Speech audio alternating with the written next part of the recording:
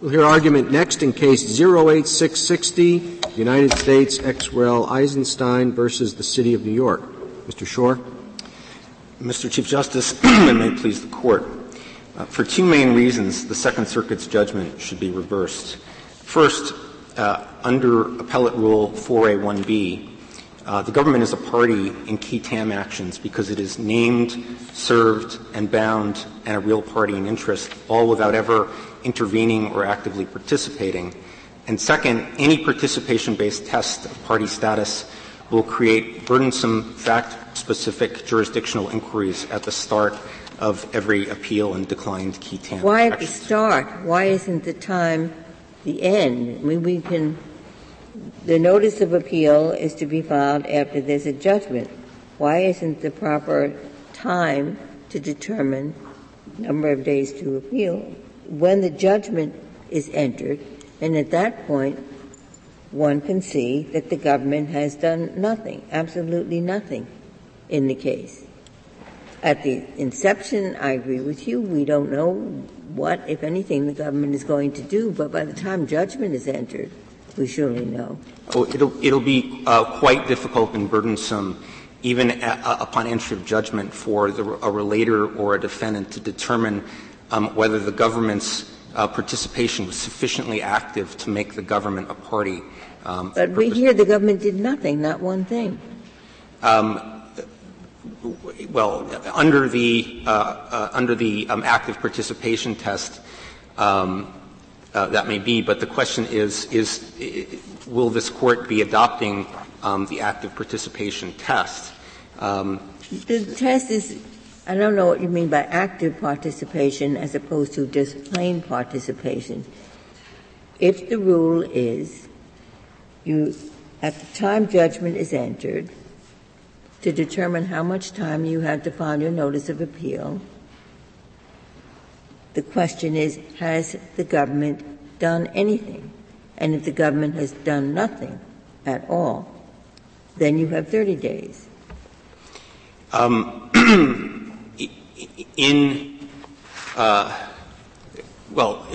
address Your Honor's first point, the Second Circuit's test was participation.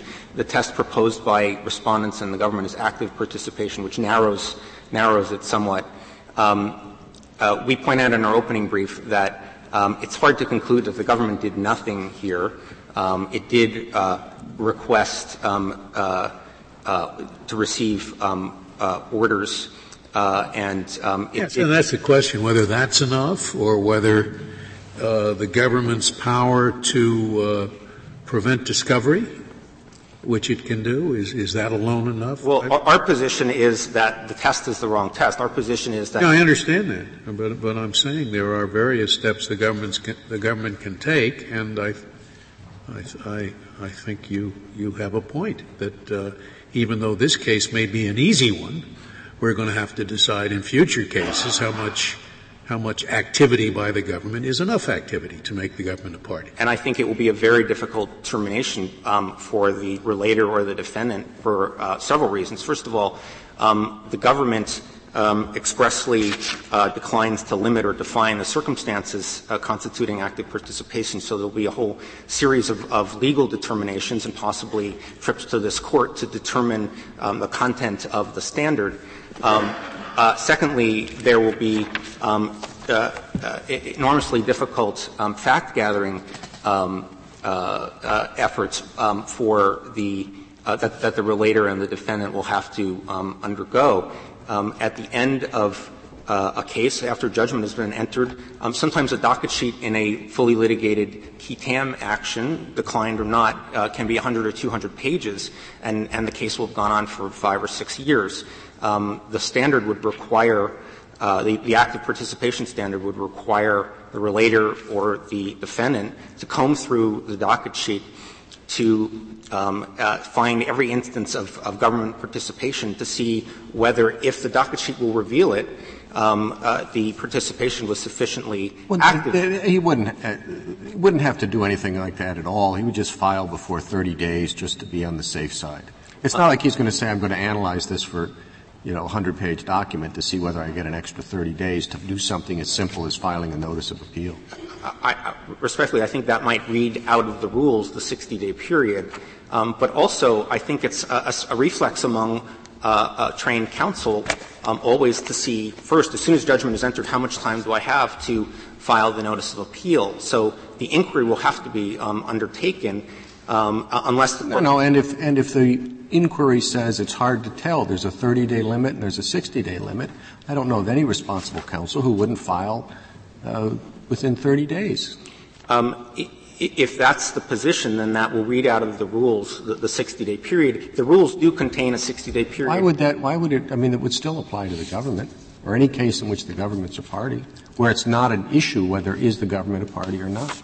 If it becomes too difficult to determine whether the government is a party, then it will be very hard to imagine the relator or the defendant who will feel able to invoke the 60-day provision, and that would effectively make it a dead letter. Oh, no, I agree with you that I'm just saying, why in the world would a relator want to invoke the 60-day provision if there's at all a question about whether it's 30 days or 60 days? It's the case that people read the rules and see there are 30 days if the government's not a party and 60 days if the government is a party. It's a function of the rules themselves. The rules say there's a 60-day period. Is there any advantage? I mean, a notice of appeal is the easiest document, so it's not a question that there's any labor involved in doing this. But is there any advantage to taking the 60 days instead of the 30 days? Why would counsel want to take advantage of the extra 30 days? It isn't a question of a labor, having to write a brief. Well, what advantage would there be for taking the additional 30 days? If we're talking about relators counsel, sometimes in a declined qui tam action, the relators counsel may wait to determine may want to know whether the government will be filing any sort of amicus brief on appeal before determining whether it will go ahead with the appeal. And rather than filing what's known as a protective notice of appeal, which isn't an optimal procedure. How would you know at the time of filing the notice of appeal whether the government is thereafter going to file an amicus brief? Relators counsel is frequently in touch with government counsel, and an important factor in whether relators counsel will pursue an appeal and spend the money on the appeal is whether they'll have support in any respect from the government. So sometimes it is the case that relators counsel will very much want to know if the government will be making any sort of supportive filing on the appeal, and that may take longer to determine than the 30 days. Sometimes but you don't have to know that before you file the one-page notice of appeal. I mean, if you need more time, you can get more time, but you don't have to know all of that. It's not going to cost you a lot of money to file the notice of appeal. That's true. And if it turns out the government is not going to come in, you can always dismiss the appeal. That is true. I think it's a suboptimal procedure to file a notice with the court if you're not certain that you're going to be pursuing your appeal. I think it's better to wait and not file until one is certain that one will be pursuing the appeal. Well, anyway, a rule's a rule, and discussing all of these consequences is beside the point. If indeed the government's a party, it's 60 days, right? And you say the government's a party. Correct. And is it your position that the government is a party to this case for all purposes? For all purposes of all the rules, or is it just some of them? No, we are not arguing that the government is a party only for some purposes and not others. Our arguments are consistent with the view that the government is a party for the case. As opposed to the government's view, which does sort of pick and choose between. Correct, and respondents as well. Okay. If the court, however, wants to rule narrowly and just decide the Rule 4A1B issue, whether the government is a party under Rule 4A1B, our arguments are certainly consistent with that as well. The government is let me address one issue that may be in the Court's mind. The Court may be asking, well, a petitioner, we have the government telling us that it doesn't need the 60 days when it doesn't intervene or actively participate. Doesn't that end the matter? Well, the government is not saying it doesn't need the 60 days. It's saying you don't qualify for the 60 days. You are not the government. I don't think the government is arguing that its own time can be shortened. The rule is that if the government gets 60 days, everybody gets 60 days, even private parties like the relator. But I believe the government's position is that if the rationale for giving 60 days doesn't apply, then everyone else shouldn't get the benefit of the 60 days either. I believe that's the government's position. We would argue that two factors detract from the government's argument in that respect. First of all, it's unrealistic to think that the government will never need the 60-day period if it doesn't intervene or actively participate. The problem arises if the relator does not appeal. If the relator litigates and tries a case with sufficient skill that the government doesn't need to take over, and the district court nonetheless enters judgment for the defendant, the problem arises if the relator doesn't appeal or doesn't appeal the particular issue or order that the government would like before the Court of Appeals. In that case, an amicus filing won't protect the government's interests, and the government will have to appeal. And once it's conceded that the government has to appeal, then it has to be conceded that the government will need 60 days. That is, that the rationale for the 60-day period is fully applicable. It's also true sometimes. I should say it's not at all fanciful that the relator might not appeal. The relator might have spent a lot of money, time and money, pursuing the trial, and having lost may call it quits for purposes of the appeal. Or the defendant might say to the relator, look, if you don't pursue your appeal, we won't file a bill of costs against you. There could be all kinds of reasons why the relator might not appeal. If the relator doesn't appeal, there will be no appeal in which the government can make an amicus filing. So the government will have to appeal. There may be a lot of reasons the relator will not pursue an appeal. I don't think there's any reason that the relator would not file a notice of appeal within 30 days. Or if he doesn't like 30 days, you ask for an extension of time for another 30 days. Then the whole issue is moot. It may be, but I believe that if Rule 4A1B creates a 60-day period, then litigants have an entitlement to invoke it. Well, your argument is replying to the government and the respondent's argument that there is no sense in giving 60 days to the government. And what you're saying is, yes, sometimes there is. Correct. Even when the government has not actively participated. So it really negates, you're doing something that has no point. It could have a point to give the government 60 days, even in a case where it has not actively participated. It may need that long to consult with other agencies as to whether to accept the defeat in this case, or on its own to conduct an appeal if the relator doesn't want to. That's correct. And can the government appeal without having intervened in the district court? Since the government is bound by the judgment, I believe that the government does have that right. I don't have authority in the False Claims Act context for that position, but I think it follows from the conclusion, which is undisputed here, that the government is bound by the judgment in a declined key tam action, even where the government doesn't actively. I'm sure the government will agree with that. I'm sure that is one of the contexts in which they agree that the government is a party. Yes, I think that's right, although they can speak for themselves. Now, it's important also to note that when the government declines to proceed with a key tam action, it might be declining to conduct the action or take discovery or use its resources, but it's not declining to get a judgment. The judgment gets a binding judgment even when it declines. And there's no dispute that the claim is the government's claim and that the judgment finally disposes of it. If in a declined action the relator litigates and gets a $10 million award, the government takes the money. And so the government is bound by the judgment. The judgment finally disposes of the government's claim. But there are some provisions that seem to indicate the government isn't a party. For example, it specifically provides that even when the government hasn't intervened, the government may request copies of the pleadings. Doesn't have to make a request for them? The government has to make requests. Well, why would it have to do that if it's a party? So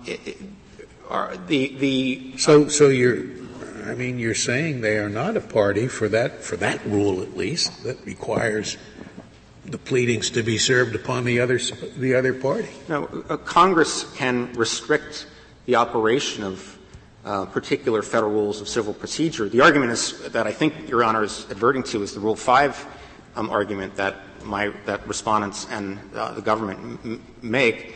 Rule 5 doesn't define who a party is. It attaches certain consequences to being a party, but it doesn't define who a party is. It says you get to be served, if you are a party, you get to be served with certain pleadings, and Congress simply restricted that right in the False Claims Act.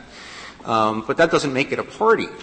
What makes it a party is whether it's named and I'm not following you. I'm saying if the government is a party, Rule 5 would apply, and the government would automatically get copies of the pleading whether or not it requested them.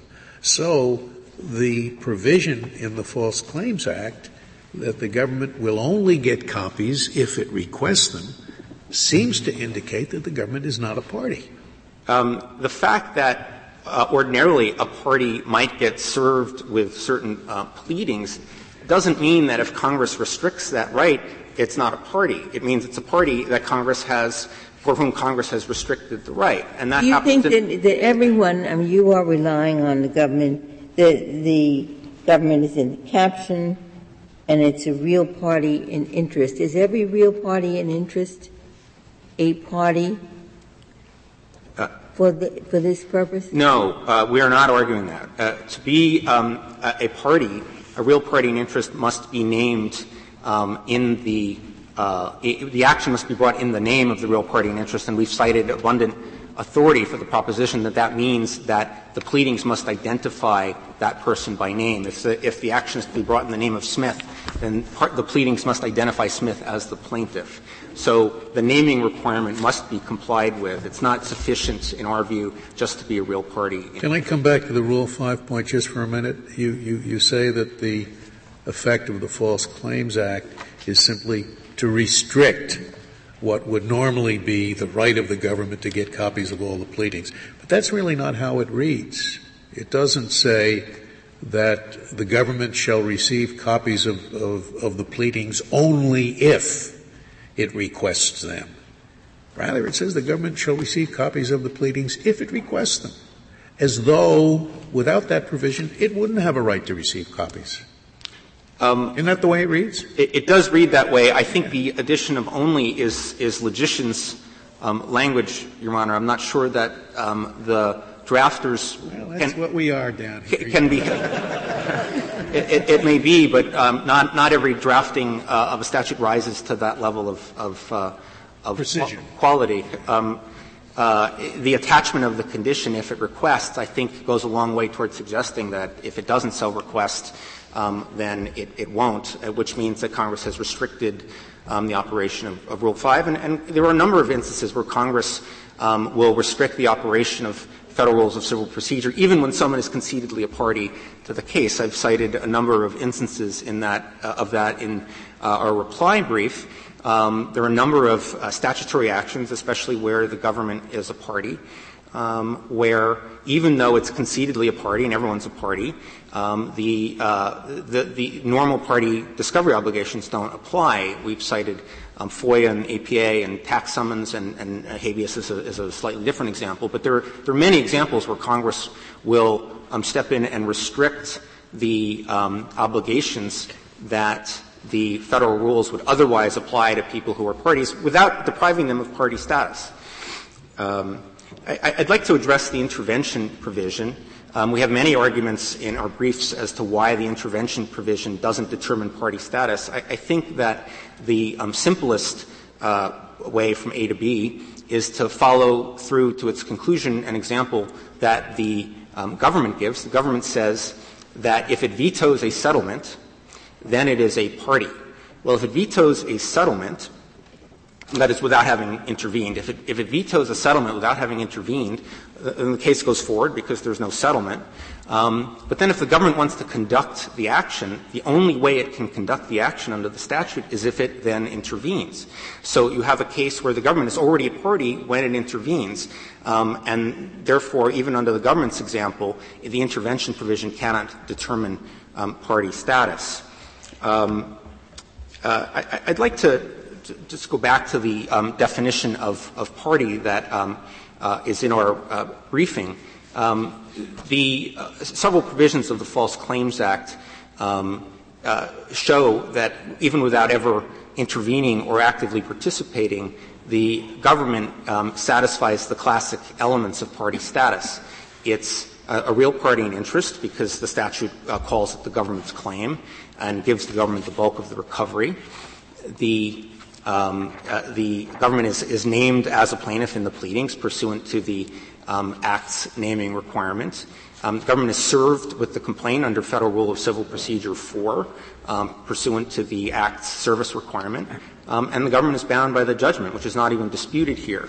Those are the classic elements of party status, and the government satisfies them all in this case. There's something odd about plaintiffs come to the court seeking something. Defendants are stuck. They're being sued. And here, the United States is an involuntary plaintiff. It didn't commence this lawsuit. And I think there must be many cases where the government will say, we don't want anything to do with this. I don't think it's accurate to say that the government is an involuntary plaintiff because Congress has said the United States will be a plaintiff under these circumstances. And in that respect, Congress has spoken for the United States. It is an oddity of the False Claims Act that the plaintiff is served with the complaint, but that's there on the face of the statute.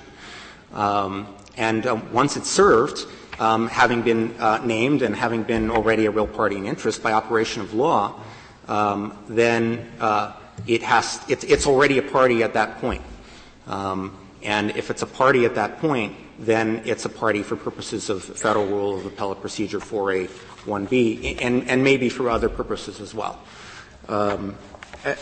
I'd like to maybe for other purposes. I thought you told me before that it was for other purposes as well. Okay, just let's stay on track. Yes. I'd like to But it's not really a party for all purposes in your submission. It's not a party for discovery purposes, is it? In our arguments, it is a party even though it is not subject to discovery. There are two ways one can characterize the government. One can either say it's not a party for purposes of discovery, or as we say, citing authority in our reply, it is a party, but it is for other statutory reasons not subject to discovery. The declination provision is key here. By the declination provision, Congress said the government can decline to engage in discovery. Right? It declines to conduct the action. One aspect of conducting the action is engaging in discovery. The government can decline to engage. That means not only not serving discovery requests, but not responding to discovery requests. And that's part and parcel of the declination provision. That's the way Congress structured it. So where is that? What provision is that? I didn't focus on that. The declination provision, Your Honor? Yes.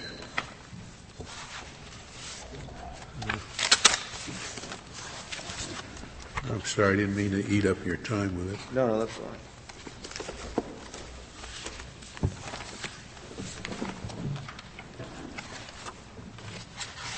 I mean, where is it in the stuff that I have? You know?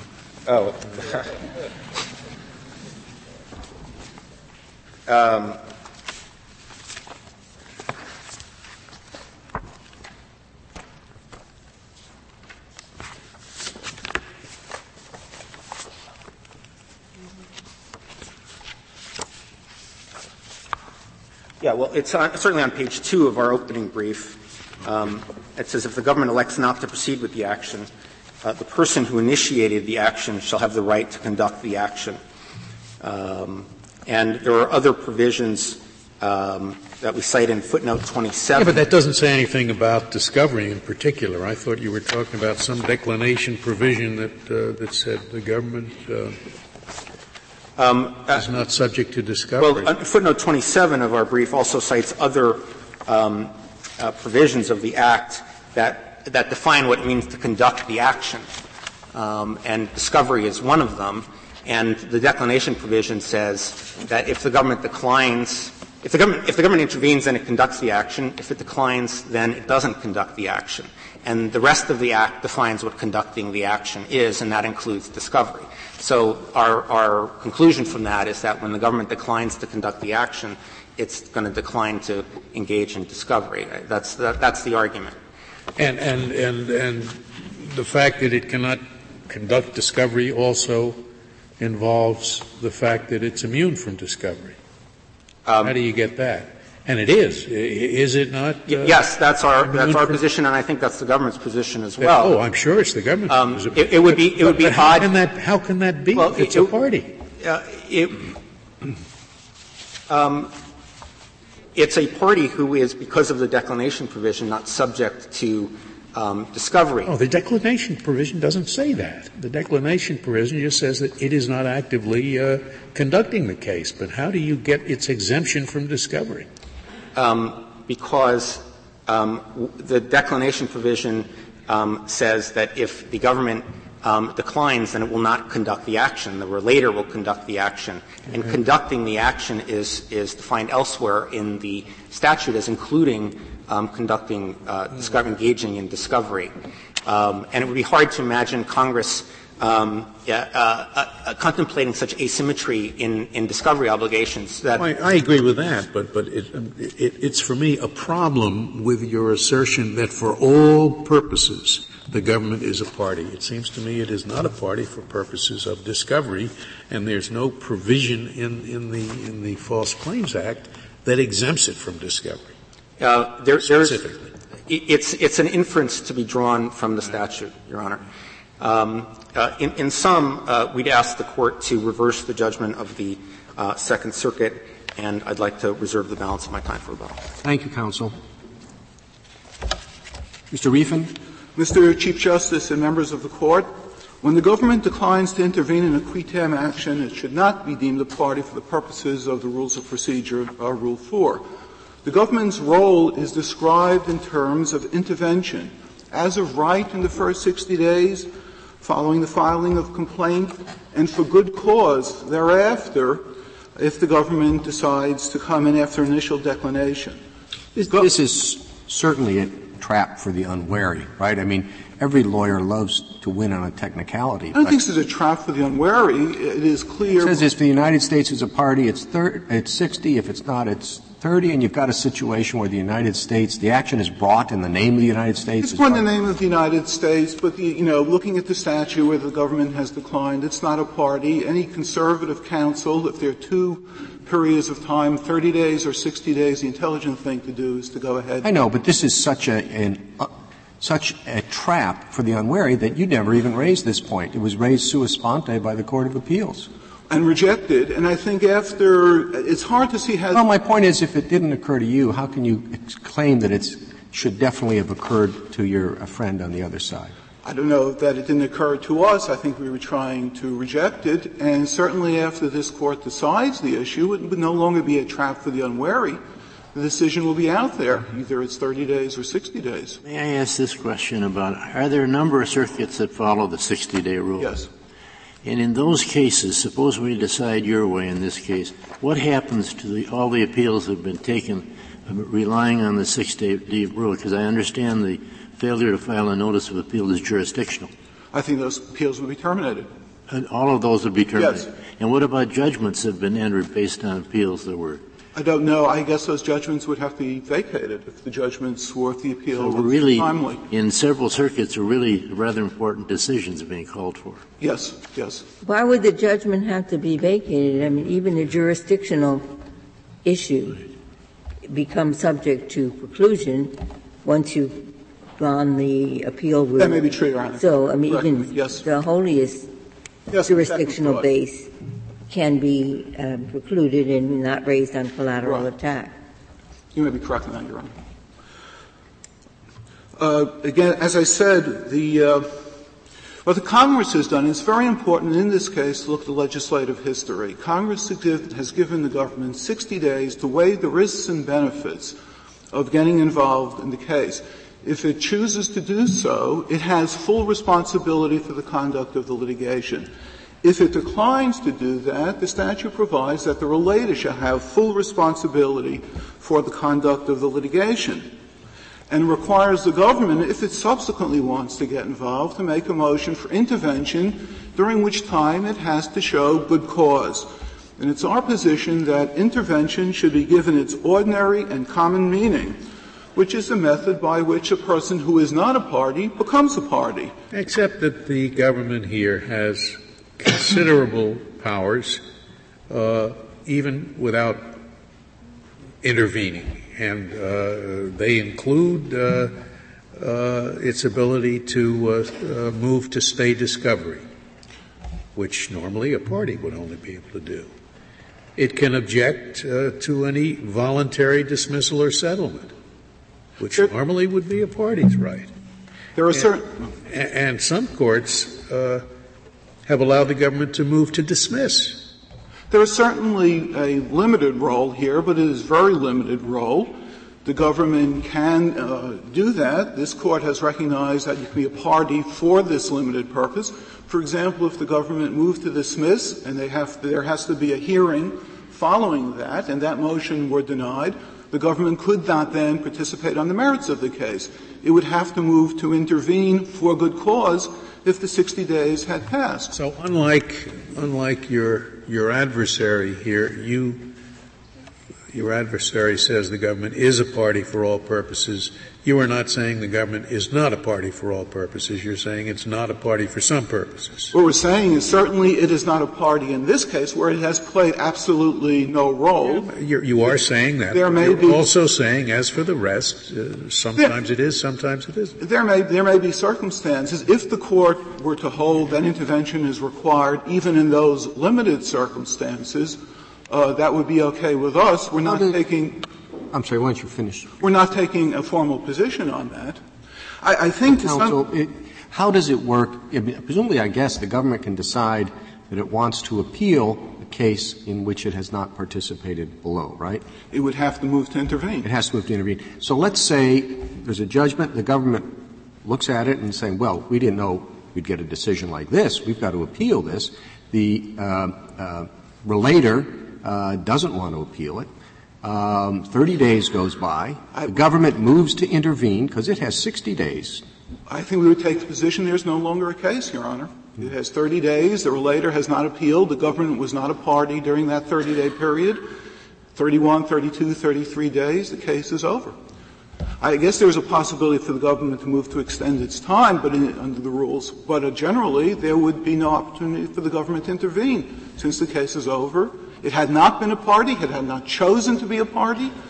And the time has expired. So for all the reasons in the legislative history that you discussed about why the government gets more time, those reasons don't apply. It doesn't apply if there's no longer a case. And if 30 days has gone by, there'd be no longer a case. What about the case that they were talking about where the relator's pursuing a case and the case is over and they're not going to appeal because they don't have any money left, whatever it is, but the government looks at that judgment and thinks, oh, God, there's something wrong with this one.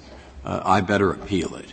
That's the government lawyer speaking. Now, they're supposed to have 60 days to figure that one out. And you'll take that 60 away from them because they'll have to do this whole thing in 30.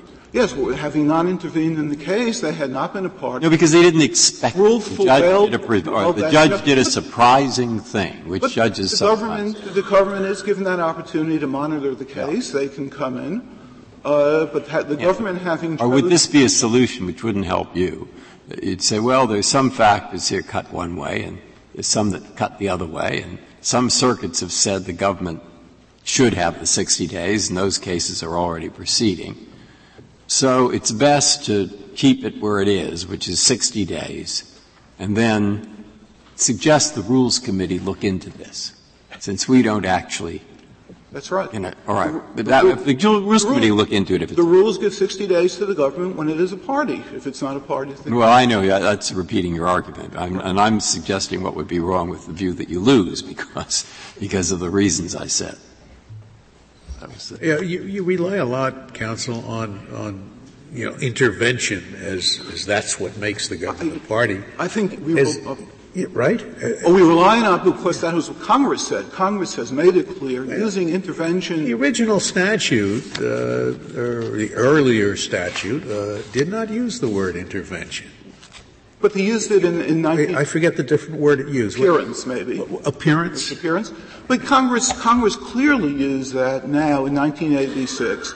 I think Congress knew what it was intending, absent any legislative history, that Congress intended to not give the term intervention. It's commonly understood term, and it's such a commonly understood term by which a non-party becomes a party.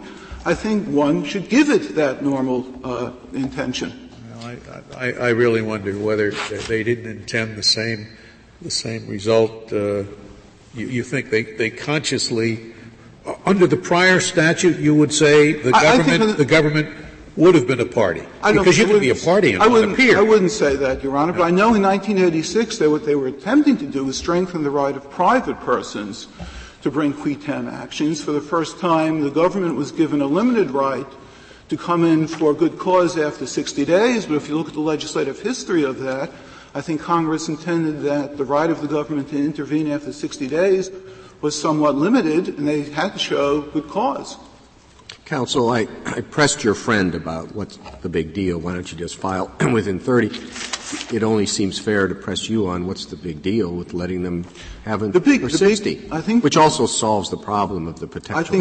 I think the big deal is that it can open more questions than it resolves if you give the government party status for this. I agree with that. But what if we say, Your Honor, I think Chief Justice. Sorry. What if I say, or whoever's writing the opinion says, this is only for purposes of filing the appeal. We don't decide whether the government is a party and all these other characteristics, but when it comes to Rule 4A. But I think the purpose of Rule 4 was to give the government time to make a decision when it's actually a party and has a right to appeal. It is jurisdictional. It should be construed narrowly. The purpose of the rule is to expedite the process of appeals. Well, it should be construed narrowly. I don't think saying whether it's 30 or 60 days at all implicates that principle. Well, if the rule provides that the government should have 60 days when it is a party and it's not a party, then it seems to me it's a bit more. Well, yeah. I mean, if we assume you're right, then that's construing it narrowly. But the whole question is that there's some confusion in the rule about who's right, and all I'm saying is it seems to me they'd be the easiest thing to avoid any trap for the unwary with no consequences on the other side to say 60 days. I don't think it wouldn't be consistent with the intent of Congress or the intent of the rule, which is to move appeals along, really, within the 30 days. The exception is given to the government when it is a party, when it has to. Oh, this isn't going to delay appeals, for heaven's sakes. I mean, there's all sorts of scheduling rules about the timing of the briefs, and everybody gets an extension on their briefs. This is going to have no effect whatever on how quickly appeals move along. Then I would tell Your Honor, whether or not you want to give somebody a break on that, it is simply inconsistent with the rule, which requires the United States to be a party when they have, as in this case, played absolutely no role, and they are clearly not a party. Again, turning to the question of the real party in interest, as I think it was discussed, real party in interest is simply one who can bring the lawsuit. Mr. Eisenstein is a real party in interest. The real party in interest is not synonymous with party status. Rule 17 describes real party in interest. Obviously, there's Rule 4 describes a party. The other side acknowledges that. They say, however, it's different when you have real party in interest plus the party named. And these things are styled United States. Your Honor, I don't think it's an accumulation of all of these bits of real party and interests, well, it doesn't really count. Now the party's named. That's unfair. If you are a real party in interest and you are the named party, I think the naming, you're normally a party. The naming is nominal. I think the real question is to look at the intent of Congress in terms of the right of the government to participate. And I would point out, I think during the first 80 years of experience under the qui tam action, the United States was named but had absolutely no right to play a role in the litigation. I don't know that we should elevate form over substance here, and I must come back again to what we think is the critical role, which was the intent of Congress in requiring intervention on the part of the United States government if it decides that it wants to assume the burdens of party status. But there are certain things the government can do, you concede, without intervening. Yes, there are certain limited roles. I don't know that that makes them a party for the purposes of the Eisenstein case. If the government did decide to take over, the qui tam plaintiff would remain a party. But the government would have primary responsibility under the statute. So why shouldn't it work the other way? When the government stays out, it's a party. When the government isn't conducting the litigation, it's a party, just as the qui tam plaintiff would be a party. Because I think the standard is intervention. In absence intervention by the United States, it should not be a party. Except the United States has a lot of power. Unlike the government's presentation here, you would not allow any degree of activity on the part of the government to cause it to be a party, even if it exercises all of these other powers short of intervening. It must intervene. We would accept, if it has to be a bright line, we would accept intervention. We recognize, though, the standard that you can be a party for a limited purpose. Well, do you want a bright line or not a bright line? You agree with the government? We would live with a bright line, certainly.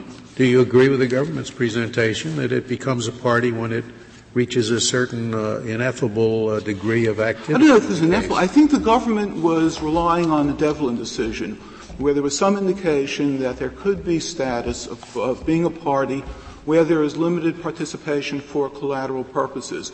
But again, in Devlin, the government had argued that intervention was the preferable method of getting into a case. The court rejected that because they thought intervention essentially would be pro forma. Yeah. But in this, I don't think they were relying on Devlin. They weren't the point relying. They're making here is not that we're a party for some purposes and not for others. The point they're making is we're a party for all purposes once we reach a certain degree of activity in the case. I don't think the government is saying they're a party for all purposes once there's a degree of activity. Right. We disagree. But I guess we will hear from them shortly. We'll hear from them. If there are no further questions, then we can hear from the government. Thank you, counsel.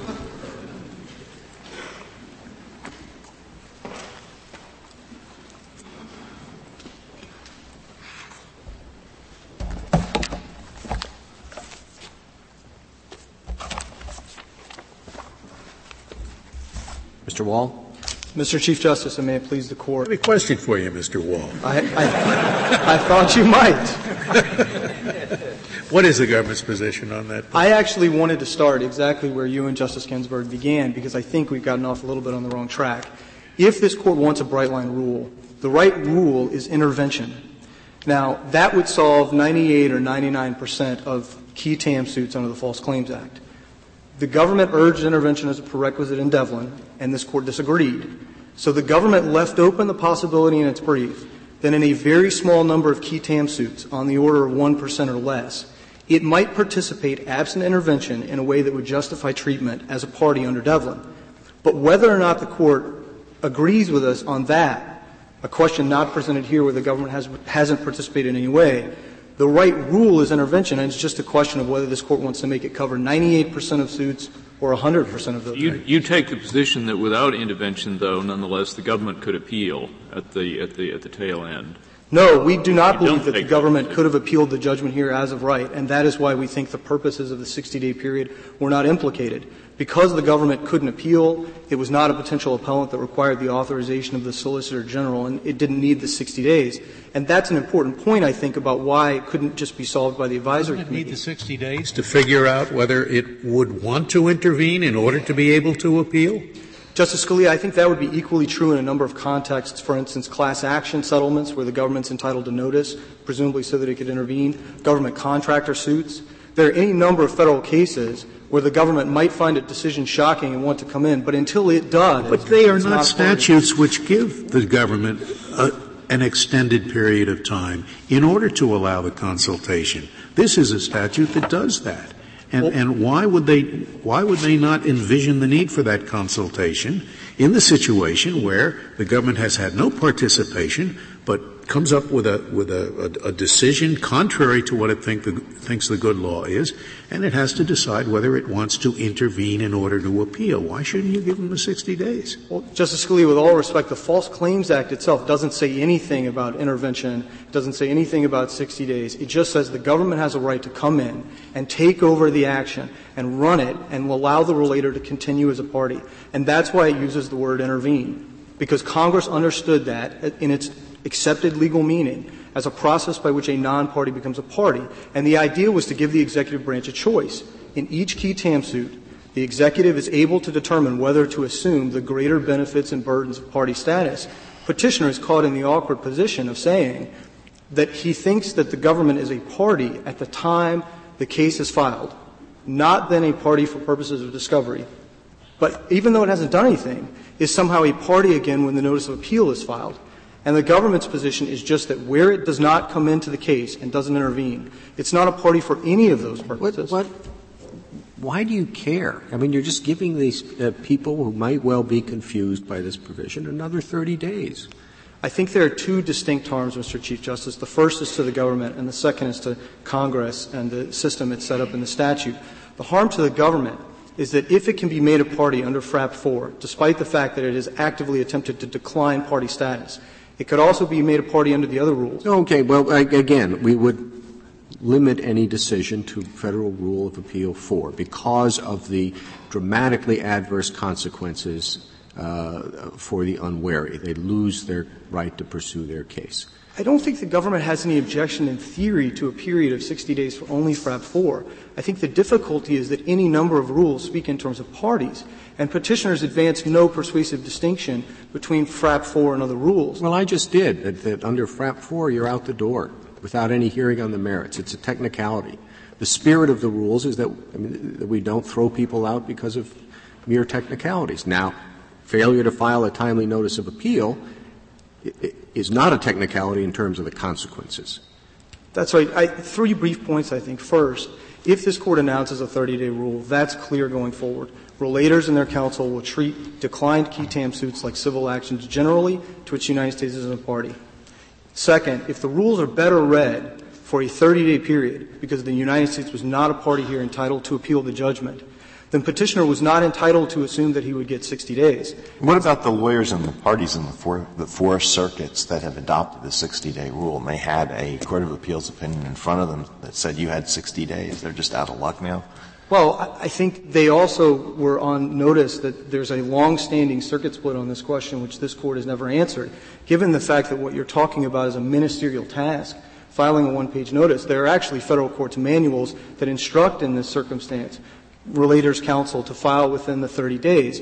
I'm sure that the Appellate Rules Advisory Committee, when they hear of this decision, if they haven't already, will put something in the rules about whether it's 30 days or 60 days. So I'm not terribly concerned about clarity going forward. It's going to be made clear by the advisory committee and the submission of new rules, and I see no reason that they wouldn't make it clear. I don't know whether they'll think 30 or 60 is the best idea. Right. So it's just a question of, in this case, and as Justice Stevens pointed out, what the effect is going to be on other cases. And it seems to me that in that situation, 60 days makes the most sense, because otherwise you're disrupting the system solely based on a trap for the unwary. Oh, and that goes to a question that Justice Breyer asked earlier. The statute 2107 was enacted after what is now FRAP 4. The rule and the statute shortened the period to appeal from 3 months to 30 days. And then the judicial conference in the what is now FRAP 4 drew the exception of 60 days for cases in which the United States is a party because of an express need for more time for the Solicitor General to make a decision. The judicial conference raised some question about its power to do that. 2 years later, Congress enacted the statute putting in the 30-day and the 60-day rules. I think then that's a baseline. And I'm not sure that the advisory committee could come back and effectively amend the statute by changing the rule. What Congress had in mind when it passed 2107 was if the United States is a potential appellant and requires more time to conduct its internal decision-making processes, it gets 60 days. Otherwise, that 30-day baseline governs. And I respectfully disagree, Mr. Chief Justice, that Congress was not concerned about moving appeals forward expeditiously. It shortened the period from 3 months to 30 days precisely because it wanted judgments to become final. But it is a potential appellant. I mean, if you say Congress is concerned about situations in which the government is a potential appellant, it is a potential appellant. In these cases, until the 30 days have elapsed, at least, it can intervene, and why shouldn't it have the 60 days to decide whether to appeal or not?